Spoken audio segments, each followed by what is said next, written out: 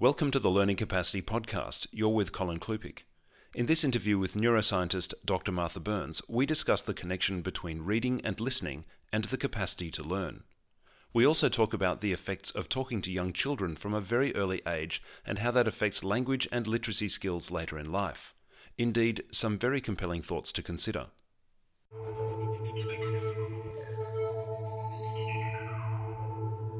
You mentioned that reading or skills in reading helps skills in listening.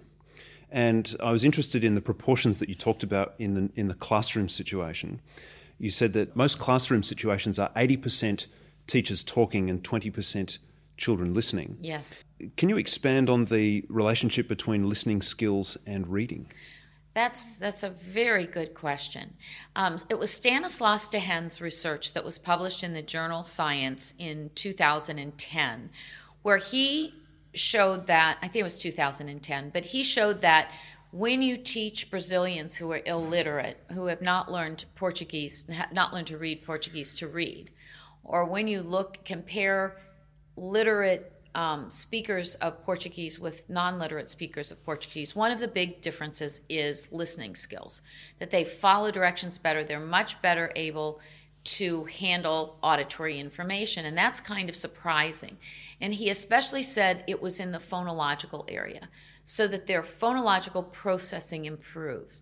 So it's kind of cyclical, isn't it, that if you have poor phonological processing, you often have problems learning to read, which in turn, if you have problems to read, seems to keep you from developing phonological processing skills. But I think the importance about that is that they build on each other. Reading and auditory and listening skills build on each other. And there is research showing 80% of instruction in classrooms, in elementary school classrooms, is teacher talking, students listening. So building auditory listening skills, whether you build them through reading if you can, but build them aside from reading, even if you have a child who's struggling to read, if you can build their language skills, then you're giving them the opportunity to learn in a classroom better. If then on top of that you can get them reading better, you enhance it even further. One of the experiences that I've had in the classroom is that most kids hate reading. And so if the kids say to me, "Oh, I don't like reading," then and then I keep saying to them, "Why are you having problems listening?" I'm wondering, do we have a spiraling problem here? How do we intervene there? It is a spiraling problem, and I think that's what teachers discover, is that children who are having trouble learning to read don't like to read, so they don't read. And they also start not doing well in school for a variety of reasons. They might have started with the phonological problem to start with, so they're not good listeners in the beginning, and then they're not reading and building that.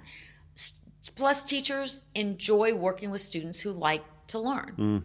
And when a student's struggling, teachers get frustrated, just like the students get frustrated. And it does become spiraling, so the gap increases over time. So children who start off, again, my wonderful professor Doris Johnson used to say, when a child is dyslexic, not only are they having trouble reading, their IQ will actually decline over time.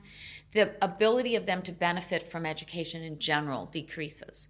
They can't learn from reading, and now we know they have more trouble listening in the classroom. So it cascades. And a child might be a year behind in year one and might be 7, 8, 9 years behind later on. So do we just get teachers to talk less? Well, I would say, rather than have teachers talk less, since so much teaching is just innately teachers talking, would be to improve the listening skills of children, to augment and give them more exercises that really build their capacity to listen well. Because I'm afraid if we go away from teachers talking to more multimedia kinds of things, we're actually going to decrease listening skills even further. Well, we're going to talk about that in a moment, but I was kind of hoping that you'd say we could just talk less. For people who don't like to listen, I think that would be a nice solution. And can you elaborate a little bit more on this concept of, and I think this is related, of building the brain rather than just remembering delivered content? I think you were saying that as teachers, we're not just or delivering content is actually secondary to building the brain's capacity. Yes, I think that's some of the exciting research that's going on in neuroscience, is discovering that educators don't just impart content, but they actually are building the capacity to solve problems. They're building the capacity to reason.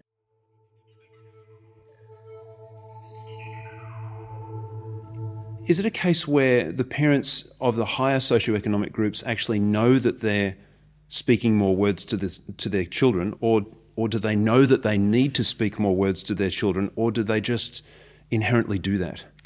That's really an excellent question, because the one question that wasn't answered by the Hart and Ridsley research, and that was the research on how different parents talk to their children, doesn't answer the question of why do parents in higher socioeconomic environments tend to talk more. I suspect it's probably fourfold. I suspect that part of it is that they were spoken to as children, so they're modeling the way their parents parented. So it gets to be kind of a cultural difference in the way children are raised. Secondly, I think that parents who have more money are under less stress, and they have the luxury of sitting around and talking, whereas I think parents who are below the poverty line or struggling to make ends meet often have two jobs. They come home, they're exhausted, they have laundry to do, they have the house to clean, they have groceries to buy, they have bills to pay, and they just don't have that same luxury of, oh, let's sit down and talk about things and let's play a game together. They're just trying to get through the day. I think there's also the other issue of the more educated you are, the more words are part of your life. You've been going to school, you've been reading a lot, so talking is something that is part of what you've been exposed to, part of what you do. You like to read, you like to talk about what you read, you like to discuss things. I think in families where there hasn't been a lot of education, talking is not the way they communicate. They like to listen to music, or they might like to sit down and watch television.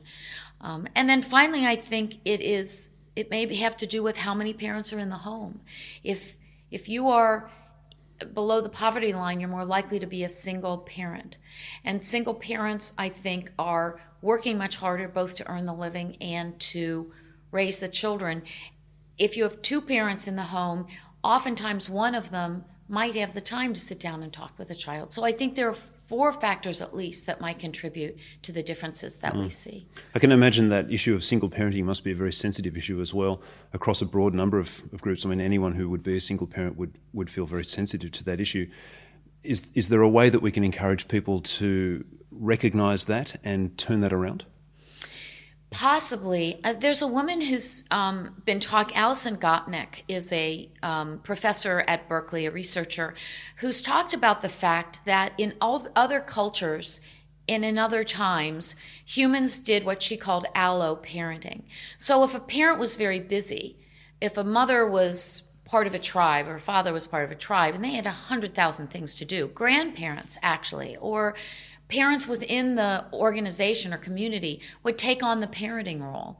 And I think that maybe we can do that. We could help parents be more sensitive. If you're a single parent, recognizing the pressure you're under, recognizing how hard it is, and providing community resources so that we can have allo-parenting, so that you could have some place to take your child, and not perhaps a daycare center all the time, but just maybe take them to a community, a woman in the community who loves children and loves to play with them and loves to talk to them, and give the single parent time to just relax and decompress, and then have someone who really likes being with children be with the children and do that kind of stimulation. We've just gotten away from using grandparents and using aunts and uncles and extended families to help us. So maybe we could find community ways to do it. You've been listening to the Learning Capacity Podcast, brought to you by LearnFast Australia.